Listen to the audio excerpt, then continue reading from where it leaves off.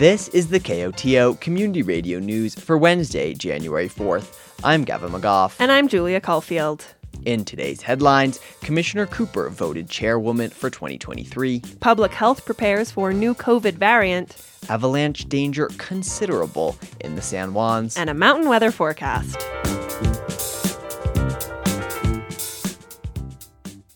With only 3 commissioners, the duties of governing San Miguel County are shared amongst all on the county board. On any given topic at any given meeting, there's room for everyone to be heard.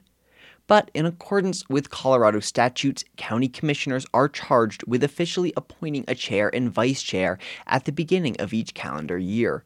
County Manager Mike Bordonia explains it has been San Miguel's practice to rotate the position amongst the county's 3 commissioners. Typically occurs the first meeting of each year. The Board of Commissioners has to designate their chair and vice chair for the coming year. It's been San Miguel's practice for the past numerous years to rotate the chairmanship. On the rotation schedule that we've been on, it would be to appoint Commissioner Cooper as the chairperson and Commissioner Waring as the vice chairperson for 2023. Chris Hulstrom served as chairwoman in 2022, and as Bordonia says, Commissioner Cooper is next up for the role. The chairperson serves as a de facto leader of the county board and is the voice directing public comment and calling the meeting to order, amongst other duties. Hulstrom says the rotation works well for the board and allows all to take on the task of leadership. I want to say, since I've worked with these folks for a while, I think it's a pretty good team, and I think each one of us has been able to do this, and I think we each learn a lot every time we rotate positions. And I would happily make a motion to have Commissioner Cooper be chair for 2023 and Commissioner Waring be vice chair for 2023. Cooper echoed Hulstrom's support of the chairmanship's rotation and praised Hulstrom's leadership in 2022, including her introduction of a moment of silence at the beginning of each commissioner meeting. I'd like to ditto that and just really specifically appreciate your moment of silence at the beginning, and I fully intend to keep that on there. So appreciate you adding it and the thoughtfulness with which you have approached this role. With that, the vote commences to unanimous approval. I vote aye. Aye. Aye. Great. With some commissioners attending the first meeting of the new year on Zoom, Hulstrom notes that the ceremony took on a virtual form. With that, I will happily hand over the virtual gavel to Commissioner Cooper to run the rest of the meeting as chair. In 2023, Hillary Cooper takes on the role of chair of the San Miguel Board of County Commissioners. Lance Waring will serve as vice chair. A new variant of COVID-19 is spreading across the United States, XBB 1.5. It's been increasing rapidly across the globe and really hitting the East Coast right now. There's a couple different strains of that, and it looks like there's more immune escape than the previous subvariant that we've been seeing. That's San Miguel County Public Health Director Grace Franklin providing an update to the San Miguel Board of County Commissioners this week. She notes currently XBB only accounts for about 2% of cases in our region, including Colorado, Utah, Montana, Wyoming, and the Dakotas. But she anticipates the cases will continue to rise. Similar to all the other subvariants, it's really started in urban populations and moved across the U.S. as it spreads. Still, for the moment, COVID cases in Colorado are trending downwards. But this is with in mind that the XBB subvariant hasn't really made it to our communities yet. Dr. Jeffrey Coker, a public health advisor, adds the community should prepare for an increased disease burden in the coming weeks. They are so much more contagious than previous versions that they will become the dominant virus here in a very short time. And we can expect a lot more cases. Now, the good news is that all of us fall into the category of either being vaccinated or having had COVID, or being vaccinated and having had COVID. So we're not going to see a tremendous number of people get terribly ill from it. When it comes to other respiratory illnesses, Franklin says RSV, or respiratory syncytial virus, appears to have peaked early and is back to more typical disease range for the season. But still quite a concern for the young and elderly. Flu also spiked early in the season and is trending down, but Franklin cautions celebration. Although it looks like it's going downward, one thing to note, 2018, 2019, that year there were 2 waves. And so that is a possibility. It might not be, but we'll have to see. And even though we may have reached the peak of influenza, for right now, it's important to note that cases are still circulating, and especially post-holiday where everyone was interacting with more people or different circles than they normally do. We'll see that impact in the next couple of weeks. As always, Franklin urges the community to do its part to keep everyone safe this winter. Stay home when you're sick, stay up to date on your vaccines, mask up in crowded places, and test before seeing loved ones. A dangerous reality of the winter season is fully upon the San Juans. Over the past several days, the Telluride region has seen a number of avalanches. There was a slide near Ajax on New Year's Eve. Several skiers triggered an avalanche on the Telluride ski resort, though no one was injured. Also on December 31st, a skier was buried in an avalanche in Ophir. According to the San Miguel County Sheriff's Office, the skier was buried under roughly 1.5 meters of snow for approximately 6 minutes before he was rescued. He was uninjured and able to ski out. Brian Lazar is the deputy director of the Colorado Avalanche Information Center. He says the increase in avalanche danger wasn't a full surprise. He says it was a 1-2 punch of a weak base layer with heavy snowfall on top. We had a pretty potent set of winter storms with just a lull in snowfall in between. And that was enough of a rapid load to tip the balance on a lot of these weak layers. And so we saw a dramatic rise in avalanche activity through the holiday period, which of course resulted in avalanche warnings and high avalanche danger across a pretty sizable portion of the San Juan Mountains. Lazar adds the avalanche danger is decreasing, but that doesn't mean the danger is gone altogether. And it's still going to be pretty dangerous, with the main distinction being that most natural avalanches should have run their course by now. We could have a natural avalanche here or there with continued wind loading, but most of the natural avalanche activity has done its thing. But that just leaves a lot of slopes out there just sitting right on the balance and waiting for a human trigger to come along and tip the scales. According to Lazar, avalanche danger includes most faces of a mountain. We move into the middle part of next week is still this persistent slab avalanche problem, which just means that avalanche is breaking on those weak layers.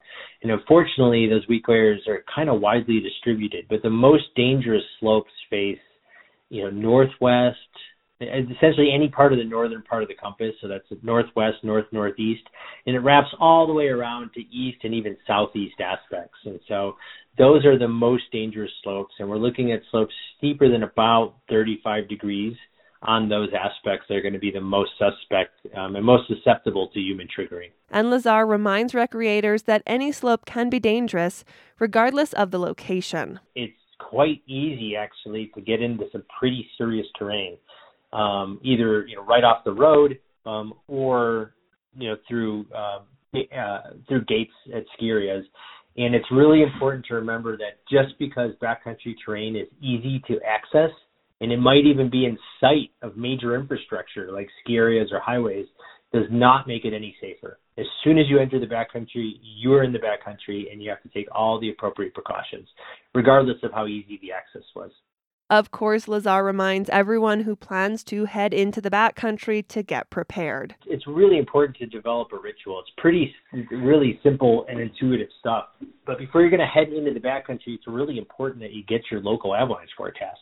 And that's the first step of any kind of ritual of traveling in the backcountry, is make sure you're up to date on current conditions by reading the avalanche forecast. Second is, if you're going to travel in backcountry terrain, it's imperative that you carry the minimum required rescue gear, which is an avalanche transceiver, a shovel, and a probe, and travel with partners that also have that stuff and have practiced and know how to use it. And if you haven't already, start taking some avalanche courses, and we really recommend a field-based recreational avalanche class because it teaches you how to use and interpret the forecast to develop trip plans that are suitable for current conditions, and it teaches you how to practice with that rescue gear in the event that something goes wrong. To check current avalanche conditions, go to the CAIC's website at colorado.gov/avalanche. No doubt, winter in Telluride is fully underway, and Art Walk is back with the return of high season. Taking place on the first Thursday of every month, galleries open across Telluride to welcome patrons new and old. Austin Halpern, Programs Director at Telluride Arts, which organizes the walk, says galleries often choose exhibits to complement this season. I think something that Telluride Arts HQ Gallery focuses on, and I definitely notice around town as well, is lots of warm, colorful, exciting shows that bring you in off the street. Halpern notes new locations have been added to the Art Walk Gallery Guide, including Between the Covers bookstore and a total of 4 locations in Mountain Village. Meanwhile, Slate Gray is a longtime staple of the Art Walk scene and is opening the new exhibit Sky High to coincide with the special night. Telluride-based artist Molly Perrault describes a recent piece which is featured in the show. I create mixed media pieces primarily out of magazine paper, and I cut up the magazine paper really small. I try to find interesting colors and textures and patterns to use in lieu of painted brushstroke. The piece that's being featured at Slate Gray, this art walk, is called an open air living room.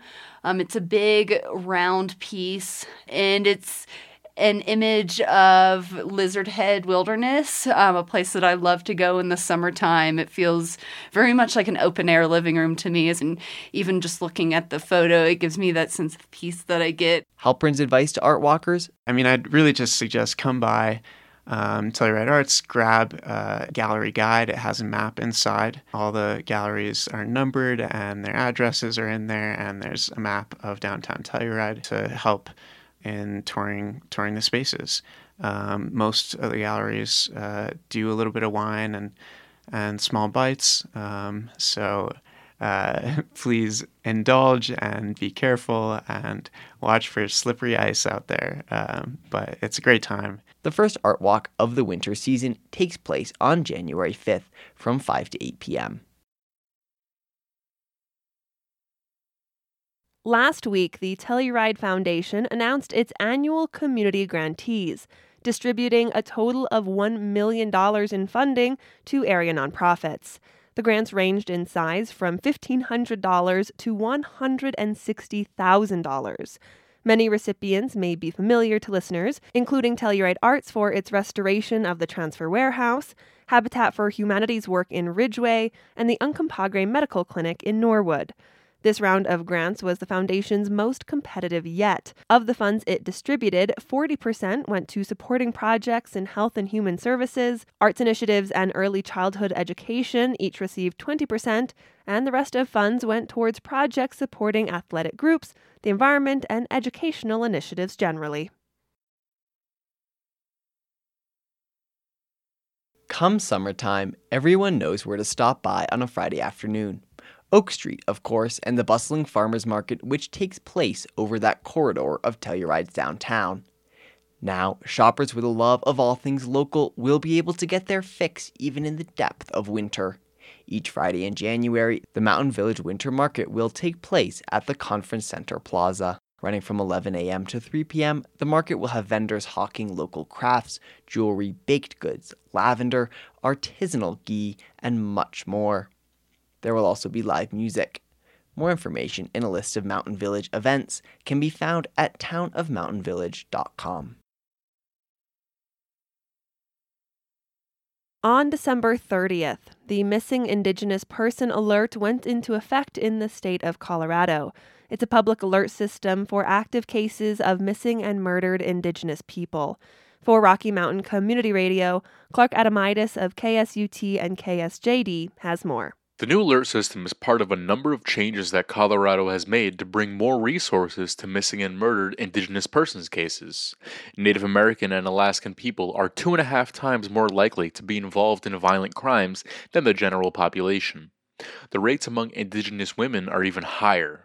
Audrey Simpkins is an investigative analyst at the Colorado Bureau of Investigation. Given their at-risk nature of some of the folks who go missing in that population group, if you will. So it was just one more tool dedicated to aid in the recovery of missing folks from those communities. The new system pushes emails and text alerts to broadcasters across the state, as well as members of the public who opt in to receive messages.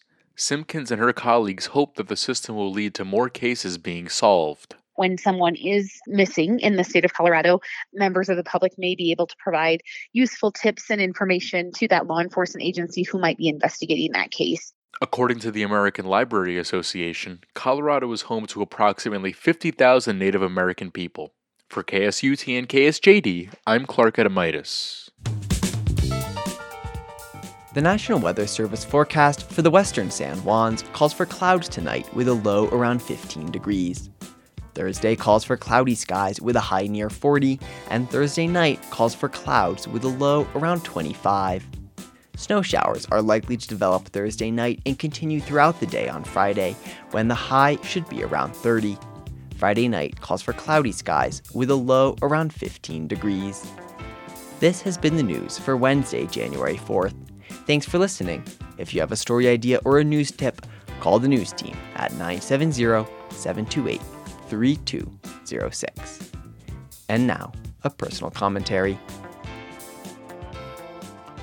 Hey Koto listeners, we just wanted to remind everyone that Tri-County Health Network is providing enrollment assistance for Connect for Health Colorado Health Insurance.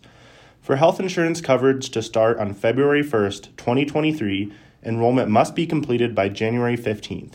Open enrollment ends January 15th. Appointments are available at 970-708-7096 or tchnetwork.org.